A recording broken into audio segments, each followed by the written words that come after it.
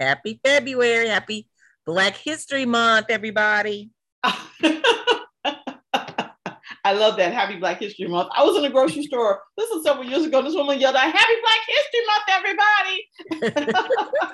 That's right. So y'all better recognize it is Saturday, February the 5th, 2022. And welcome to another episode of Banter with Tracy or Banter with Jabisa and Tracy.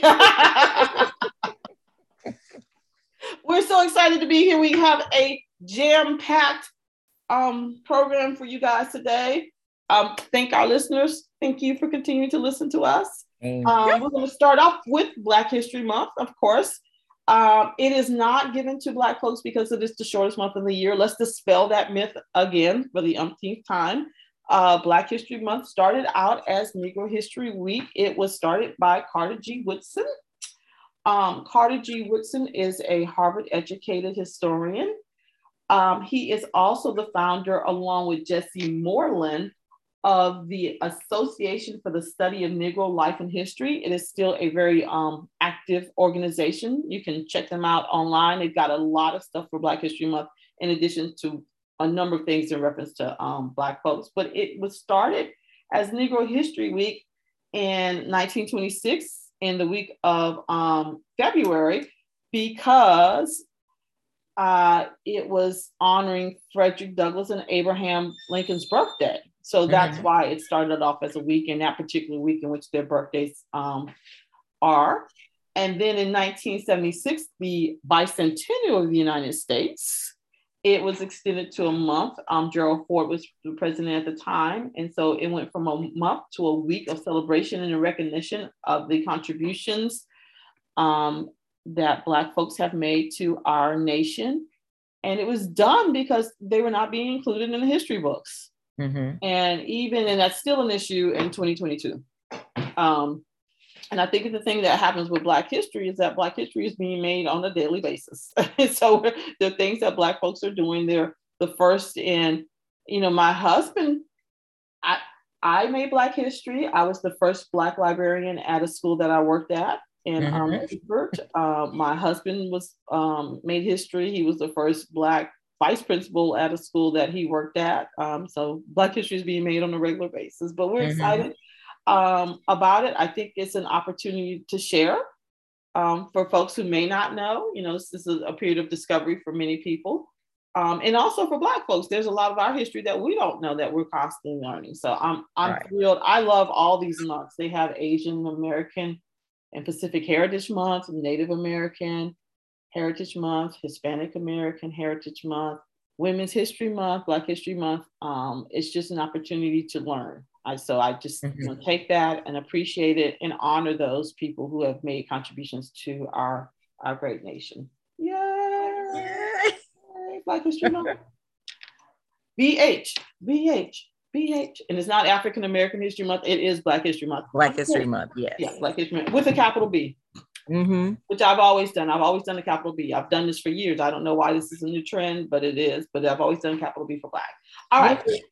Moving on. I am telling anybody and everybody, watch Abbott Elementary. Oh my God. It is so good. It is so good. It is really good. I watched it too. I caught up all 5 epic episodes last night. A really great, Quinta Brunson has done an incredible job. She really has. She really has. In taking some very valid issues in regards to education and highlighting them in some real and funny ways. And I appreciate that. Working in the education system, it's there are things that are very relatable, things that are funny, things that are just human. So I do appreciate the show, and I'm just thrilled for her.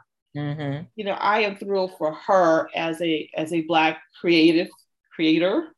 That she's got this platform to share her stories. So I'm just thrilled for her. That whole idea, not that Black women don't support each other. I think that's a crock, Tracy. I think that is too. I don't think, and then not everybody is going to support everybody, but for the most part, we are a very supportive community. I think so too. So I'm telling any Black, white, anybody, if you haven't checked out Abbott Elementary, please do. Please do. And there's a number, there are a number of great shows, but I really do appreciate this one. And I think those who watch it will as well. Mm-hmm. So go Quinta. Go Quinta. Yay, you. Yeah. And is it Tyler James? Am I saying his? Yes. Tyler, is it Tyler James, Tyler Williams James or something like that? Tyler James Williams. I'm not sure. Loves y'all know that everybody loves Chris. That young man. He's grown up to a very handsome fella. Yes, I was like, hasn't he? Yes, he has. But he has been one of those Black children actors who has transitioned to adulthood. And this isn't the first show that he's been on. He's been on a number of different shows that I've seen him on, and I've enjoyed him in whatever part he's played. Mm-hmm. But I particularly like him. And I absolutely adore the principal. She's a hoot. But Tracy, who do you say you are like? My is Mrs. Howard. She's the kindergarten teacher, and she is regal. I said, I am Miss Howard. I don't want to be her. I am her. I do love Mrs. Howard. Yeah. We all know a Mrs. Howard. Yes, we do. Very proper, and you're right, quite regal. And she says, when she goes to school and she goes home to her husband, and she gets her nails done every 2 weeks. Yes, she does. But I like how she talked about the weathermen on the news. Yes. Now you get older. It's like, she just like to see you get a little thrill from watching the weatherman. That is funny. It is really fun, but it's a great show. It's really good. It is really good. It's a great show. So kudos to her again. All right. So because it is Black History Month, I thought this would be a really great time to kind of see where we are now as Black folks. Mm-hmm. And so my resource is the Economic Policy Institute, which is a think tank that focuses on the economic condition of middle and lower class Americans. So what they did is they went back and they took the Kerner Commission report, which came out in 1968, and then they've kind of compared it 50 years later. So this is dated 2018, so it's 4 years ago, which still 50 years from 68 to 28. Yeah. And in 4 years, things haven't changed that much. In fact, probably got a little worse. We haven't made any leaps and bounds by no means. But this is what I found fascinating. And I do remember hearing about this report. So the Kerner Commission delivered a report to President Johnson examining the causes of civil unrest in the African-American communities. Now, this was in 1928. So in 1928, the report named white racism leading to pervasive discrimination in employment, education, and housing as the culprit. And the report's authors called for a commitment to the realization of common opportunities for all within a single racially undivided society. Oh, I should have said that's the end of the quote, and I should have said the beginning of the quote. So I'm quoting from the actual commission that was given to Johnson. And it's funny because white folks like to say it isn't racism. It was racism. It was racism in 1968, and it is racism. It is racism today in 2022. Yes, it is. And so, as I was looking at the report, and they were comparing it. So these are the highlights of it that I just want to share. So compared to 1968, in 1968, you only had about half of African Americans or Black folks graduating from high school. In 2028 and beyond, you've got about 90%, which is really great, considering what it was in 68. So half to about 90%. Black folks are still making less. So workers are making 82 cents for every white person who owns. For every white person who owns they earn $1. We earn 82 cents. I think the thing that I found surprising, because it's 50 years later, the unemployment rate is about the same. In 1968, it was 6.7% of unemployment for Black folks. In 2017, I'm sorry, in 2017, it was about 7.5%. And I think it's probably a little bit higher in 2022, but don't quote me on that. I don't know that for sure. Now, this is something that we should all be aware of. The share of African Americans in prison or jail has tripled, Tracy, from 1968 to 2016. It's currently more than 6 times what the white incarceration rate is. Yep. When you say that out loud, that's crazy. It doesn't make any sense. It doesn't make any sense. But we know that's because the laws are harsher towards Black defendants.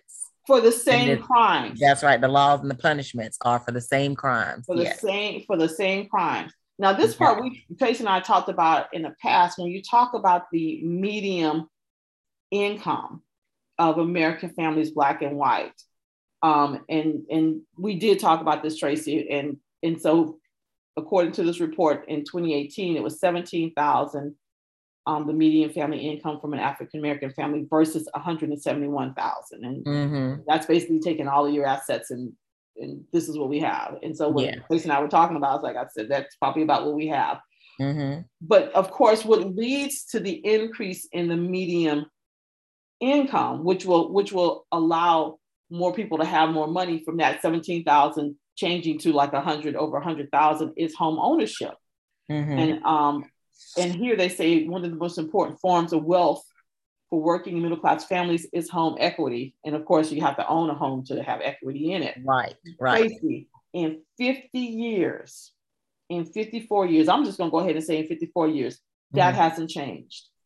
In 1968, 41% Blacks own homes. In 2018, 41% of Blacks own homes. So you can't increase your wealth if you don't have that home ownership. No.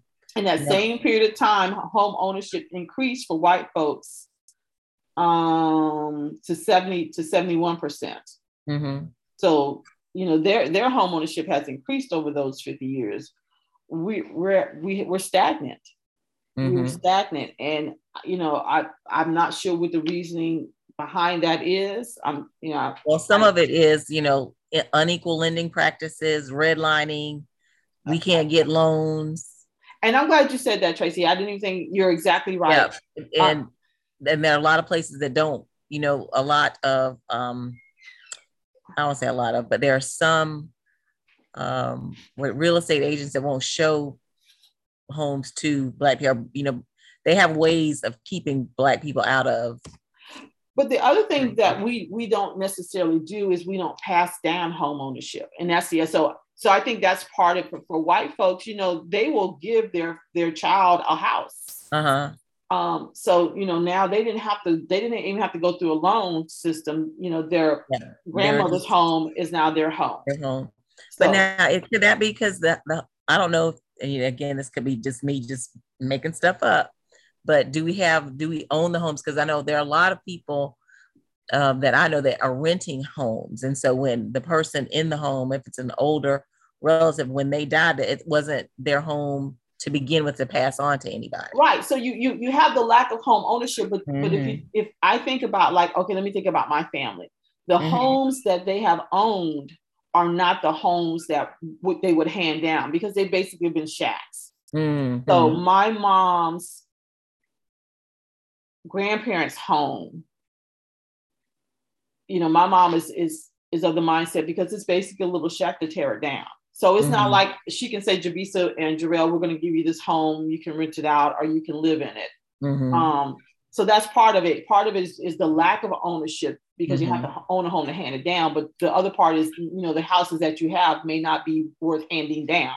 Right. So, but whereas I've had more than one or two white coworkers that I work with who are living in homes that were owned by their parents or their grandparents. So they're walking into a home in which they have no mortgage. They have no mortgage, a bunch of equity. Right. And therein lies your wealth.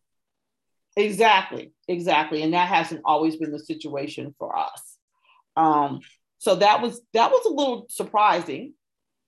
That was that was shocking. I won't even say surprising because you would have thought in 50 years, because you have the Fair Lending and Housing Act go into place to prevent those things. As you said, Tracy. And there are a bunch of rules that are made up that aren't enforced. Like you have them on the books just so you can say that you have them or to fulfill a promise you made that you would make up the rule. But if you have a rule or a law that you're not enforcing, then it's just there. It's not doing what it's supposed to do. Well, I don't know why I ain't got no houses because we got this. I don't know why they can't vote because we say it's right here, very clear that they can vote. So. Which segues right into, I know that wasn't where we had it listed, but it segues into the Flores. Yes. Mm-hmm. Oh, Brian Flores, he was a head coach of the Miami Dolphins, and Brian Flores is suing the NFL and 3 football teams, the Dolphins, Broncos, and Giants, alleging racism in hiring practices. Yep. So you had Brian Flores was, he was a head coach for Miami Dolphins, and the Dolphins improved under his leadership. Because he said he's a very good coach. His words are, he said, "I'm gifted to it." That's in his interview. He said he's gifted to it. And he is. I mean, he's very serious about it. He's good. He's a good strategist or whatever you need to be. Right. In football terms, he's good at it. But he said that he was going to, well, first of all, he was going to interview for the, I think, New York Giants interview to fill their head coaching position, and he got a text from, I think, Bill Belichick. Yep. The Patriots head coach, congratulating him on getting the position for the head coaching position. And he was like, "What?" He said, "I haven't even interviewed for that yet." And so had not even interviewed for the job. He had an interview for the job yet, and he was getting congratulations, but found out that it was a white guy named Brian Daboll who actually got the position. And apparently Bill Belichick had Brian. He wasn't paying attention to which Brian it was, but I guarantee you now that in his phone he got Black Brian now. You know what, Tracy? You know what? Now that I think about it, maybe he did know what he was doing. Maybe. My sister said that. She said maybe he did do it. And I was like, but I don't know. I said, my sister did say, she said, I think he did it on purpose to shine a light on that. But Bill Belichick does not strike me as the one that wants to out that. I think that he was sincerely congratulating Brian Daboll on coming into their brotherhood, to their inner sanctum, welcoming him. I really do think that's what he meant to do. I don't think he meant to tip off Brian Flores in any way, shape, or form. I really do think it was a button text. And he just wasn't paying attention. Tracy, as we say that out loud, I don't know. But back it up when we're talking about having rules in place that are not being enforced. Right. So in 2003, it was is it the Rooney? Yeah, the Rooney Rule. The Rooney Rule, which the NFL had put into place to require that to interview diverse candidates for coaching positions. And that's it. It's a rule, but it doesn't say anything about like you have to hire this many or what their compensation would be. There's nothing. It's just the rule that you have to do that. And so a lot of them, I think, interview diverse candidates, minority candidates, and check it off the box like we interviewed it, even though they have no intention of hiring them. I think it'll be interesting to see when it all comes out in the wash, and he is a class act law. So it's just not this individual, because this has been ongoing. And I think, Tracy, you said, what is the percentage of Black NFL players? 70%. And that's why it's so skewed. I could see like if it was only like 30% Black players in there, then, they may have an argument. Well, why do you need a Black head coach? Ain't but a few of y'all in there.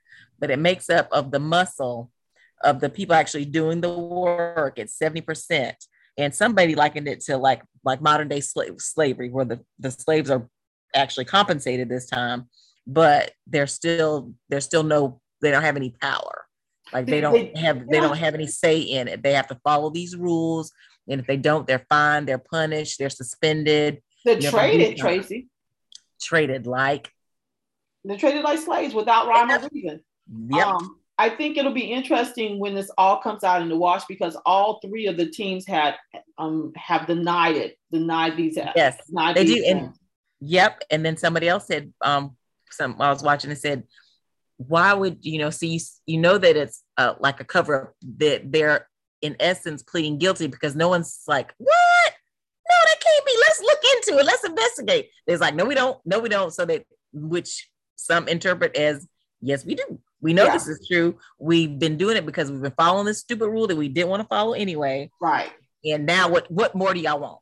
Yeah. And they just get up a more of a defensive thing than trying to say, well, you know what, let's just take a look and see if this is actually happening. That's not the approach they're saying there. Now they're going to start coming for Brian Flores. If anything, I said, I'm telling my sisters, I was talking to them, I said, they're looking for one, if they got any women left over that was accusing the former Clemson quarterback, the Texans guy, I can't think of his name now, that he was sidelined because he wanted to leave Texas and they didn't want him to go. So he got all these allegations from women saying that Deshaun Watson. Oh, that's right. That he had sexually assaulted them, that kind of thing. I said, I bet you they're going to probably go after some of them and say, look, y'all going to say you was with Brian. So they're going to come for him. They're going to come for his integrity, for his work ethic. Because right now he has no blemishes. Nope. But now they're saying now that he's hard to work with, that he's angry, because that's the thing. I don't know what it is about white people that they point at black people that you're an angry black person. I was telling my sister, because I'm angry, but I am angry. I am angry. We have been, given crap for over 400 years. And so, yes, if we are angry, then we deserve to be angry. I think they say that because we haven't been angry, but they know that we should be. So they're like, he really should be angry. So now angry. We're say he's angry. He's angry. And I'm going to start owning that. Yeah, I'm a mad black woman. Yes, I'm angry. I think that's part we should have been owning it. I don't know. Yes. But we're always defensive. No, we're not angry. No, we're not angry. And then we're all looking like we're the bad guy when we were the ones that were the victims. Right. And we're trying to say, oh, I'm so sorry. I'm not trying to be angry. I'm just that. And then you end up apologizing for trying to get what it was that you are entitled to. Exactly. Even if they say that, Tracy, they can say he was angry. They can try to pull some stuff out. It's not gonna stick to the wall. They're gonna throw you right. They're gonna throw everything. They are. But let me tell you what they cannot deny. They can't deny them stats. They can't. They can't deny them stats. They cannot deny when that man pulls out that sheet and says, "This is what I did when I was there," and and what will be even better.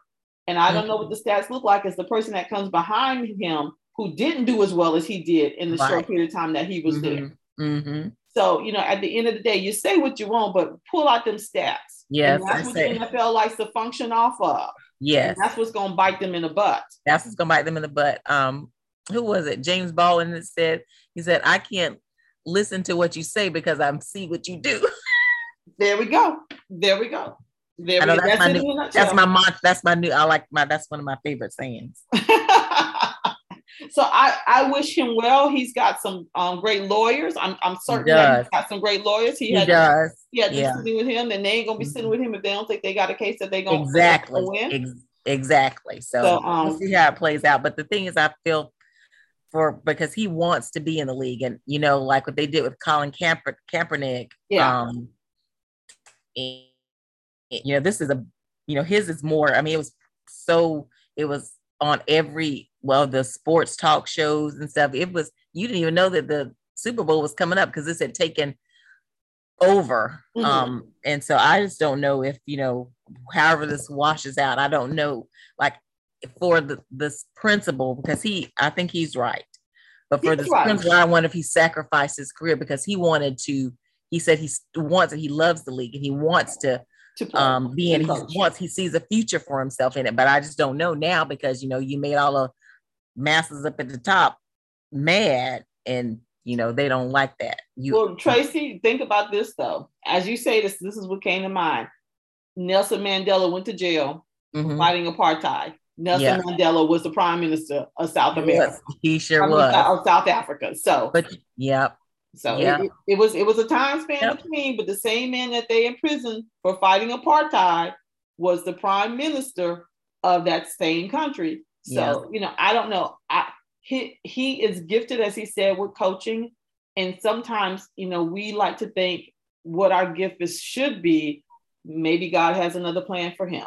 Right. And but I like to think that he will have the opportunity to do what he does, and he's going to do a bang up job. He is wherever he does it, even if it's not in the NFL. If he does it, like, I was thinking that he could do it at a HBCU, because they do take like a lot of good Black talent. Those young men don't want to go to HBCUs because they don't see them like on network playing games where they can get exposure to the NFL. So they do go to like the Alabamas But Tracy, Deion Sanders has changed that mindset. Yes, he's changing it. He's changing it, but it's going to be a process. It's going to be a process. Young men are going to need to see that, like, I'm going to be seen. Right. So. And they're starting to see it too. I think, there's some things that the Trump presidency has done that has been beneficial to Black people, I guess. Okay. Yep. That makes sense. Yep. It's fair to say it. We can say it. That increase in the HBCUs, the acknowledgement, because I think it's been kind of a Black cultural, not secret, but it's just something Black people knew. So there was something on Twitter, and somebody had tweeted talking about raise your hand if you didn't have to look up HBCU, because that's not something that people are exposed to. I know when I work with the kids, I say HBCUs, and then I follow with historically Black colleges, universities, and then I will say we have several here in South Carolina. What I find interesting is that many of the Black kids don't know either. Now, let me say this: my husband went to Howard. HU, I'm supposed to say that. I'm sure I didn't say it right, but I'm supposed to say that. But he's a proud Howard alumnus. He is. When we married, he had Howard down to his drawers.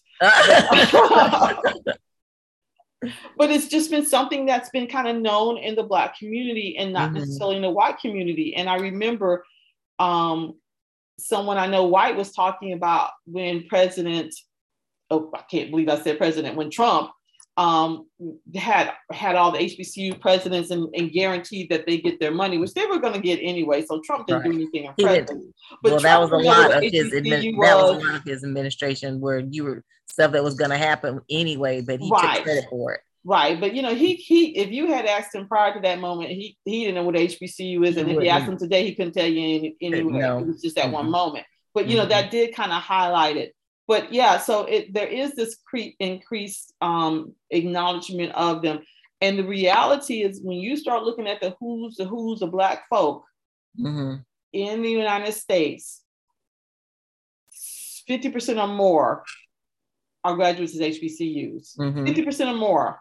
I was as high as 75%. When you start looking at the who's of Black folks in America, many of them are graduates of HBCUs. These schools are quality education. They're putting out some quality people, but they have, I think, looking at my husband and knowing my husband, there's a little something that they give Black people that you don't get at a PWI, at a Black institution. Nurturing. It's the nurturing, but it's the confidence, Tracy. The confidence, like, you got this, you could do this, you are qualified, you are capable, you are good enough.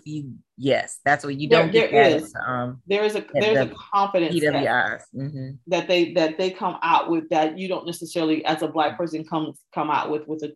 And I don't want to say that, like, because my daughter went to a PWI and she's incredibly confident, but there's something, a little something that happens. Yep, my daughter did too, and but a lot of that I contribute to us. Like, instilling in them. If they didn't get it from school, they got it from us. From us, yes. As parents. Bomb and thebomb.com, you all that, and bag of chips. Yeah. And we have to. When my girls were learning colors, this is how they learn: red, yellow, black, purple, blue, pretty brown. It was never brown, it was pretty brown. Pretty brown, yeah. Because you're a pretty baby. And you're a pretty brown girl. So that's, you're right. That was from birth, just constantly instilling that into, because everybody else was going to tell you differently. So we have to tell you. So that's a whole nother raising Black children topic. We'll talk on that. We'll get to that. Yeah, we'll get to Yeah. that. But so we wish him, we don't wish him, we know that it will go to his benefit. Mm-hmm. I do hope that, that he's able to coach an NFL team and bring them I, to success, because I that's what do he will too. do. But if Mm-hmm. that's not what he does, then that's not what God has planned for him.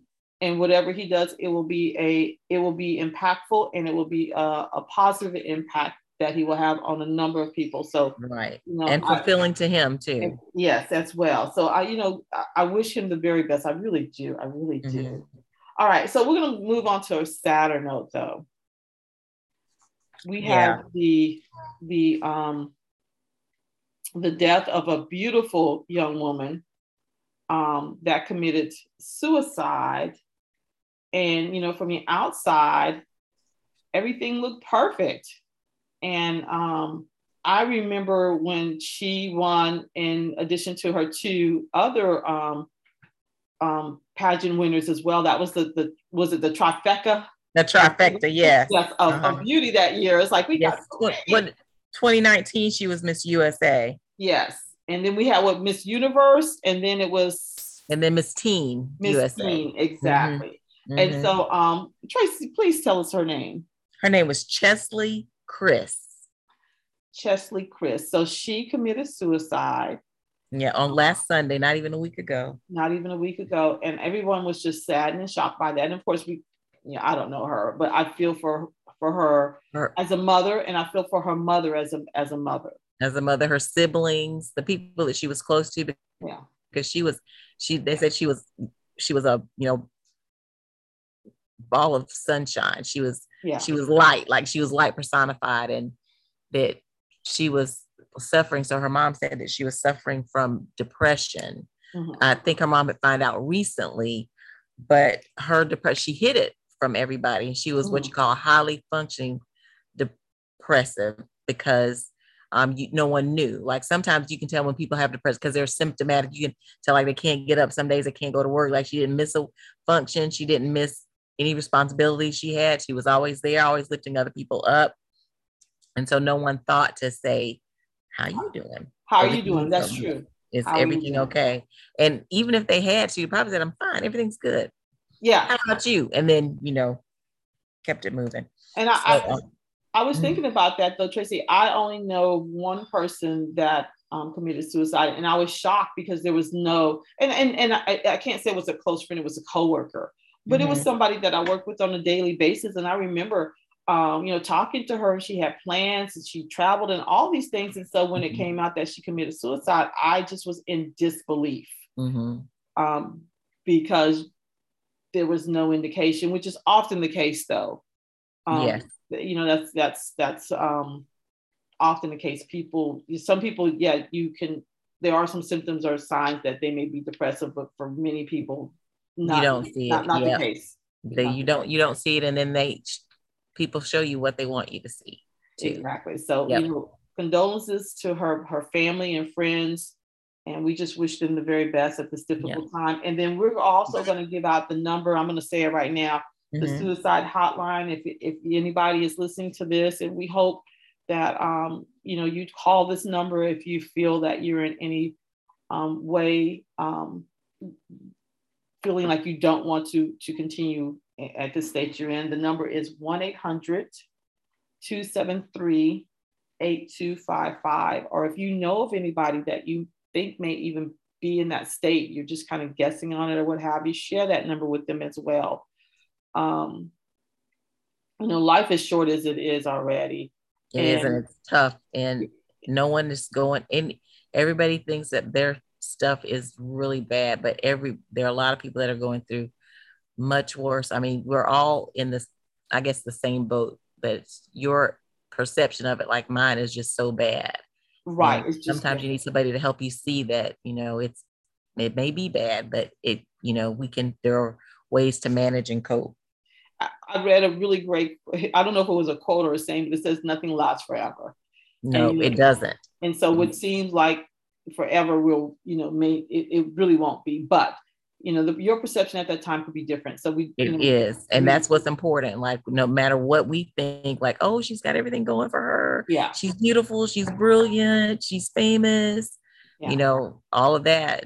There clearly was something that was not that she did. She wasn't, you know, focusing on all the good that she had going for her. So right. So and it was very real to her, clearly, very real to her that it wasn't right. Mm-hmm. And we're going to get that number again, 1-800-273-8255. So please, and that'll also be on we put little stuff on the tagging of the podcast. We'll include that, and just, you know, keep their family in prayer, and hopefully with this tragedy, there could be at least something positive that comes out of that. But that was heartbreaking. And, you know, as a mother of a young woman, I don't even want to imagine how her mom wakes up every morning knowing that her daughter's no longer here. Mm-hmm. So that's a tough one. All right. Yes. Well, we're going to move on. Janet Jackson. Yes. Janet Jackson's documentary aired on the Lifetime Network over 2 days, last Friday, the 28th, and Saturday, the 29th. Did you watch it, B? I did not watch it because I just missed it. I wanted to see it though. I do want to see it. Well, you can, because you know they keep rerunning it, so you can go back and watch it. But I think it was very well done. It was over a period of 5 years that they followed her around to prepare the documentary, and it, you know, had a lot of information that we didn't know, because, you know, the Jacksons were a very famous family, and we think that we knew all that there was to know about them. But we didn't. There were some things that I picked up from Janet's documentary, from her telling, that I didn't know. Like one of them was that where they grew up in Indiana, mm-hmm. 2300 Jackson Street. Jackson, she said people always thought that the street was named after them. She said, no, when we moved there, it was Jackson Street. I didn't know that. I did not know that. I didn't know, because there was a song, I remember, 2300 Jackson Street. I remember that. A song from, I don't know where it came from. I mean, it popped up in my memory. And she had said that because they went to see their childhood home, which was, I can't remember, it was, I think, 2 bedrooms for 9 kids, a kitchen, 1 bathroom for 9 kids and 2 adults. That's 11 people sharing 1 bathroom. Jabisa. That to me is inhumane. I mean, I don't understand. I don't get that, but they did it because, you know, you had to. So they were poor, and her dad, Joe Jackson, he was the patriarch, and he was not the one that discovered their talent. It was Catherine Jackson, and that I didn't know either. Oh. Catherine Jackson, because she was home. She was a homemaker. She was in there watching the babies, watching the children. Joe Jackson had a guitar that he played. He was a musician. Okay. And Tito would play it when he was gone. And so they be playing it, and he broke it. He broke a string. And when he got home, you know, he was scared because their dad was a strict disciplinarian. And I get that. You know, he had 7 boys in Gary, Indiana, which was a tough place to grow up. And so he did rule with an iron fist.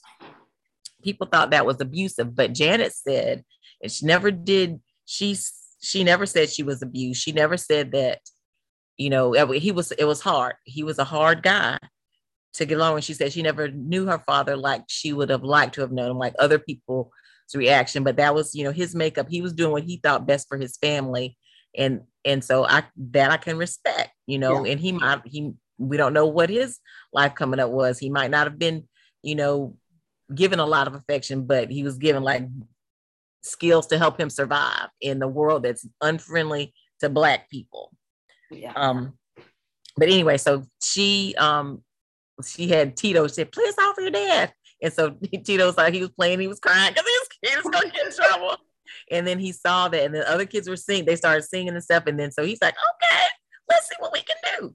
But anyway, so that was, I don't want to go through the whole thing. But another thing that I didn't know, that Janet was pulled into the biz at 7 years old.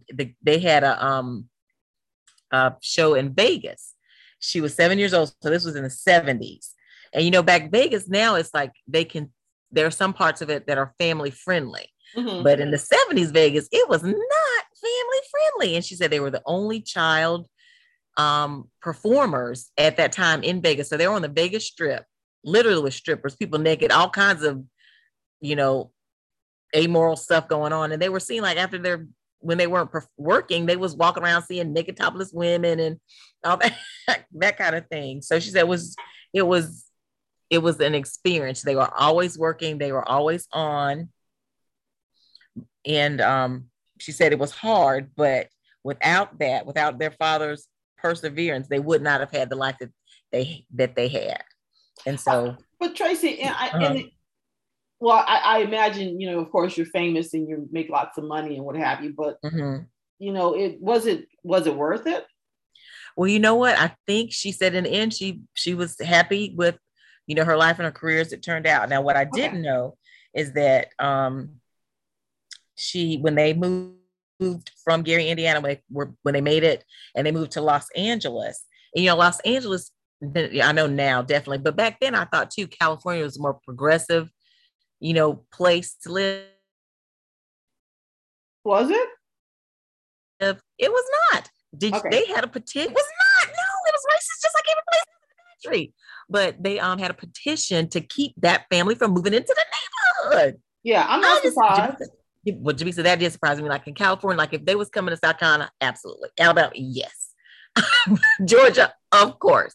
But California, I thought like people might not have liked you, but they would actively start a petition to get signatures to keep you from moving in. But think about it. Why would you have a whole Chinatown in California?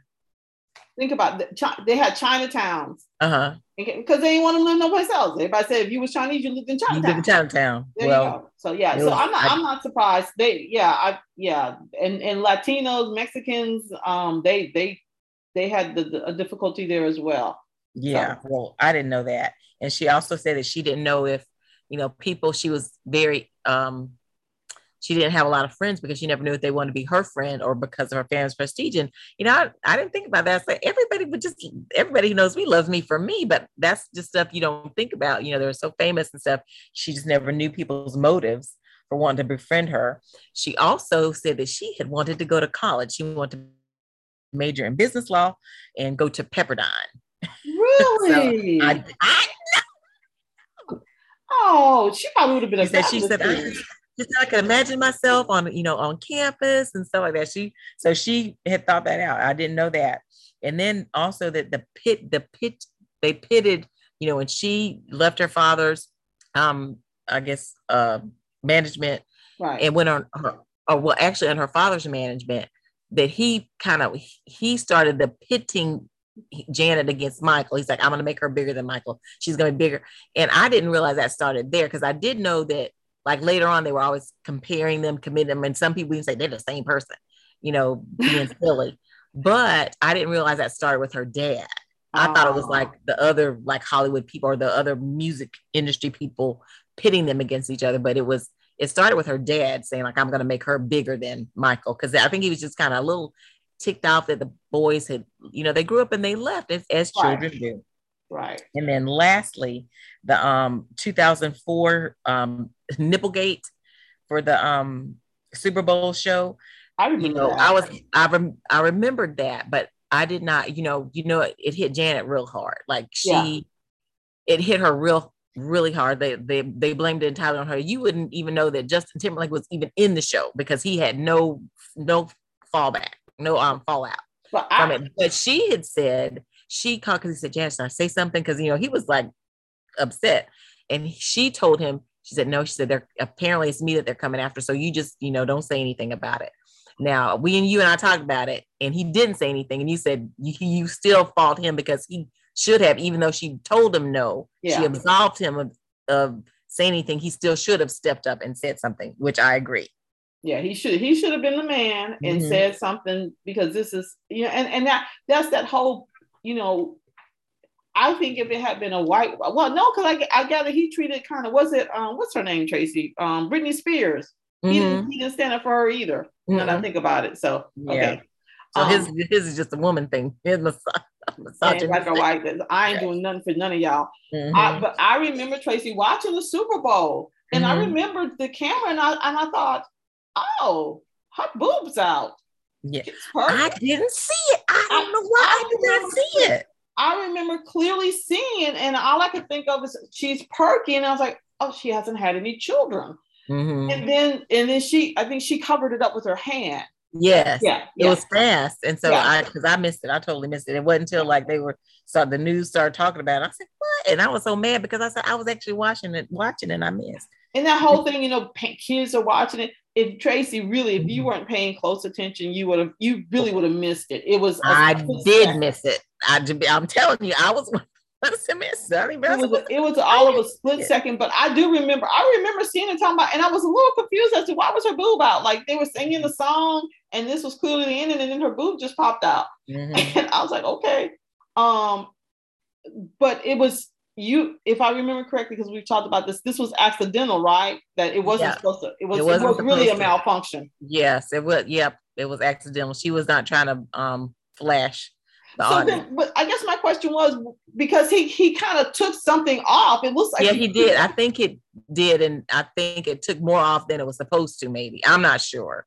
I'm not sure because she didn't really like talk about. She didn't go into it, but she did say that it wasn't intentional. Like she was not trying to flash the world. Oh, So, okay. Yeah. Okay. but Well, it was hurtful because her career night. It didn't tank it, but it did. She suffered.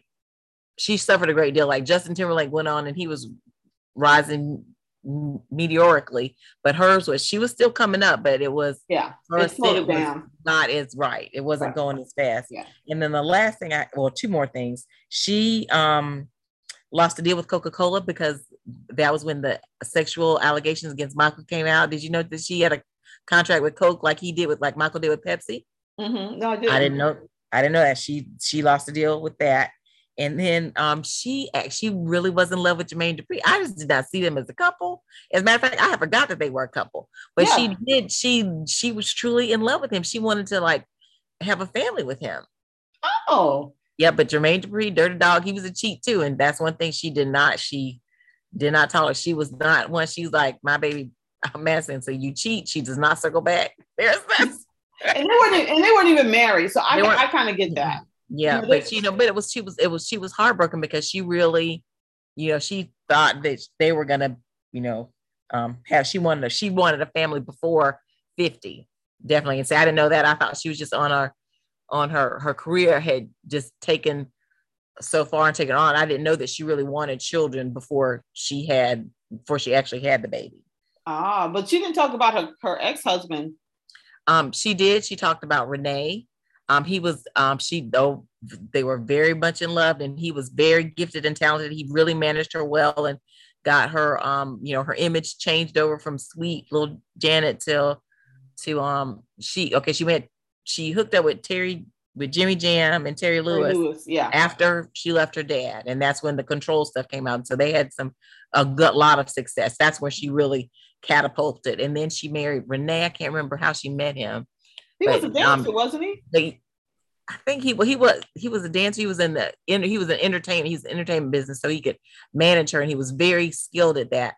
But after a while, it was abusive, not physically, but like mentally, because she said, sometimes you saw Janet, she was heavier and then she was smaller. You said, like a lot of women, I'm an emotional eater, and sometimes she was on weight.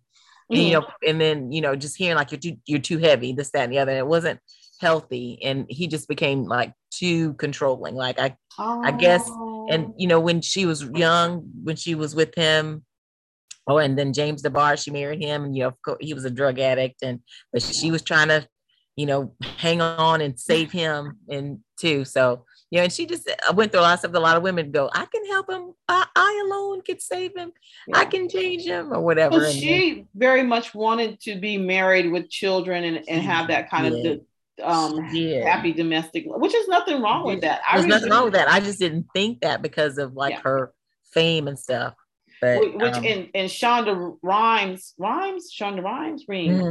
is the opposite. She has no desire to marry. She has children, but she didn't want to. Yes, but she wanted a partner. Yeah, because she said nobody wants to be alone. Well, I guess Shonda does, but most people don't. Yeah, most people don't want to be alone. Yeah, but it was very good. I mean, if you have the time to watch it, it's very good. It's very insightful. I think they did a very good job. But the thing is, like, what she wanted to keep private, still she kept private.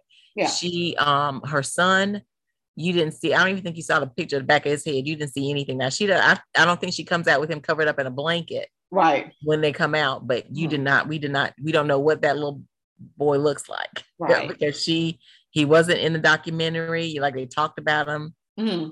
And you can tell when she talks about him, her face just lights up. She's a mama in love with her baby. But as she should be. Although, let me yes. just say, I'm a little bit tired of Serena being the mama loving her baby. It's like, okay, you know, like nobody else can. I know all of us do it, honey. Yes, but it's okay. I get sometimes a little. I was like, look, chick, you ain't the only one who had. You're not the only one. Yes, you're not the only one that had it. So you just have a platform to share it where people will actually listen. Because we need to complain about it all the time, but don't we? She played tennis. What do you expect? But anyway, well, I am thrilled for her. You know, she seems to be at a good point in her life. Yes, she does. And I just wish her happiness. You know, at the end of the day, everybody wants to be happy. That's what she said. Everybody wants to be happy. So we're the same age, so it's like we grew up together. Yes, we did. And that's the thing I was thinking, because when they said certain things that were going on in her life, I was thinking, okay, I was in high school then. Or when she said she wanted to go to college, I said, I actually was going to college. That kind of thing. I was doing the the correlation because we're the same age, because I remember when she had the baby, I was like, oh, she kind of old. Yes, and I remember thinking, I just could not. I don't think I can manage it. I think I would have to have the baby in an institution. I would not. But I think she was on bed rest with that pregnancy. That was yes, it was, because but she she had the money to get the care that she needed. For me and you, that would have been a uphill hard haul. Yeah, but if you got you got the money to get all of the care that you need, then yes, you can have a healthy baby at 50, 55, whatever. Yeah. So, well, good for her. And just continue to love that little boy, and hopefully, Halle Berry has found her love at 50. Yes, with her. I do too. With that, I really hope that lasts. I'm just always concerned for Halle Berry, because something always seems to go wrong. But she looks like she is crazy for I can't think what his name is, but Van. They look like the outside. So I am really hoping that they do make it, because they look like they're comfortable with each other and they're happy, and it's not hard. It's like it's easy. They're just easy, comfortable together. So we'll see. Yeah. Well, she seems like, you're right. She seems gushing in love, and I'm thrilled for her. I really am. Particularly when your things are so public. Yes, and that's another thing. Living your life, like having, family scandals or what have you, or just, trouble. Michael's death, they couldn't mourn. It was crazy. So those things, crazy. You don't have that kind of stuff where you would think people would have common courtesy to let you mourn, but people think of them like, we own you. Right. Yeah. Yes.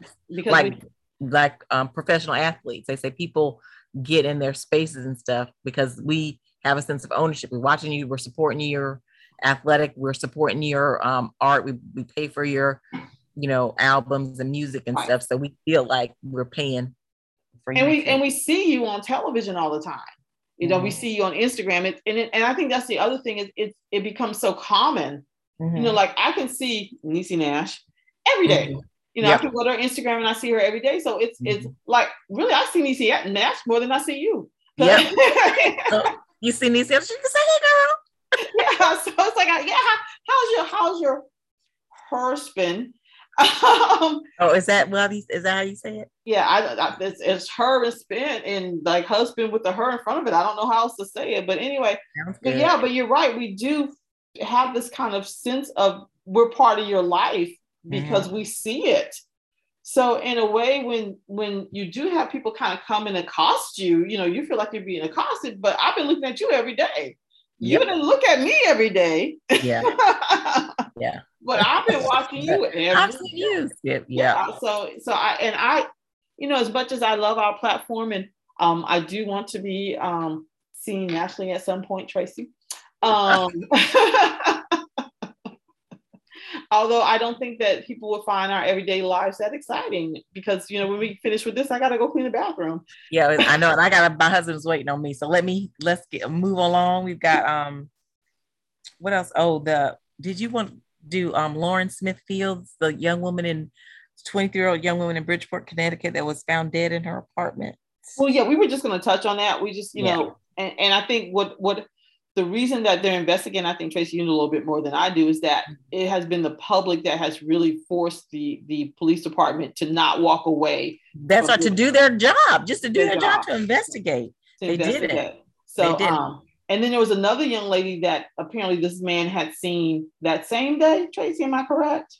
I don't know, or a couple of days. I don't know if it was before or after, but there's another lady too that died. Yeah. Under mysterious circumstances that they're trying to label as an accidental death too. When there's clearly something nefarious going on. Yeah, that they have not investigated, and because they're Black women, there again, we go. Yeah, they're not going to investigate, and I don't know if they think that we don't have anybody that cares for us or loves us or looks out for us. Like, you could just like sweep that young woman's death under the rug and not think that her family is going to be concerned. The police didn't even have the common courtesy, decency to inform them, like a phone call, to get a knock on the door, somebody calls you or says, can you come down to whatever. They went to looking for her at her apartment. There was a note on the door put there, not by the police, by the landlord, telling them to call this number.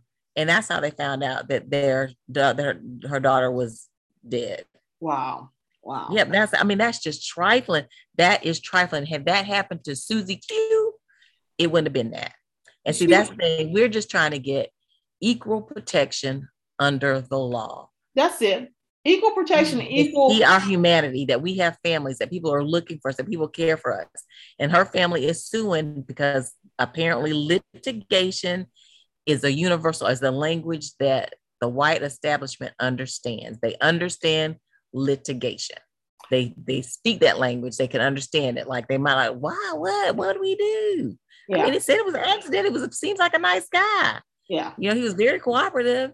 Yeah, there you go. But at the end, it comes down to dollars. It was a dollar, and it was it was a Black lady that passed away, so it wasn't important, and we just moved on. Yeah. So, and that's how they treat it. But fortunately, with social media, with as you said, parents that love their daughters, they're going to let it be known. They're going to let it be known. So, and I say that, I'm just going to segue into don't forget Black and Missing. If you haven't done their, connected with them, you can connect with them on Twitter, donations. Remember, there's two very hardworking mothers who are just trying to get the information out about missing individuals. We still have the young man, and Tracy, the next time we come on the show, I'm going to know his name, but there's a young Black male from South Carolina who went missing in like Arizona, Colorado. His father went down there. They hired a detective.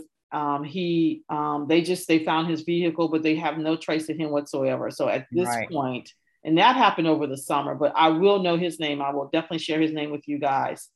So if you're a listener that's in that area in the Midwest and know of anything, please contact the police. I can't imagine as a parent, waking up every day, and it's one thing for your child not to be living. It's another thing not to know. Right. And not to be able to have that, people talk about that closure, but closure, that closure, to go ahead and let them rest in peace. To let them rest in peace. So I will know his name. All right. So I'm gonna go ahead and share the you do the Black business. I'm gonna do the quote, and we're gonna start a segment of little known Black history facts next time, because my husband said we were supposed to be leaving out the door right now, so I gotta go. Go ahead. What's the Black business? Okay, real quick. Par Black, which I've talked about before, but I just got to give them another shout out.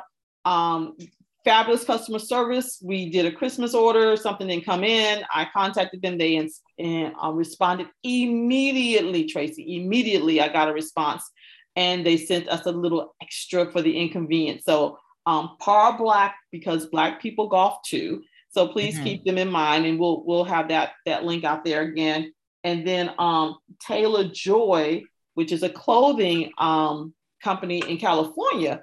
And I was out there pilling around and found them on Pinterest. And they've got this kind of all-in-one skirt that I'm really thinking about buying, that I can do multiple things with. And so when I travel, I was like, all I need is this one skirt. But they have a nice selection of clothing that you can look at investing in. So Taylor Joy, and they'll be out there as well. Okay. All right. And lastly, our for today's quote, this, I guess it's fitting because of Black history. So faced with a collective forgetting, we must fight to remember. That's Arini Edolai. Oh, say that again. I always gotta say it twice. They're always so good. Faced with a collective forgetting, we must fight to remember. All right. And again, thank you guys. We're gonna say thank you so much. Bye. Bye.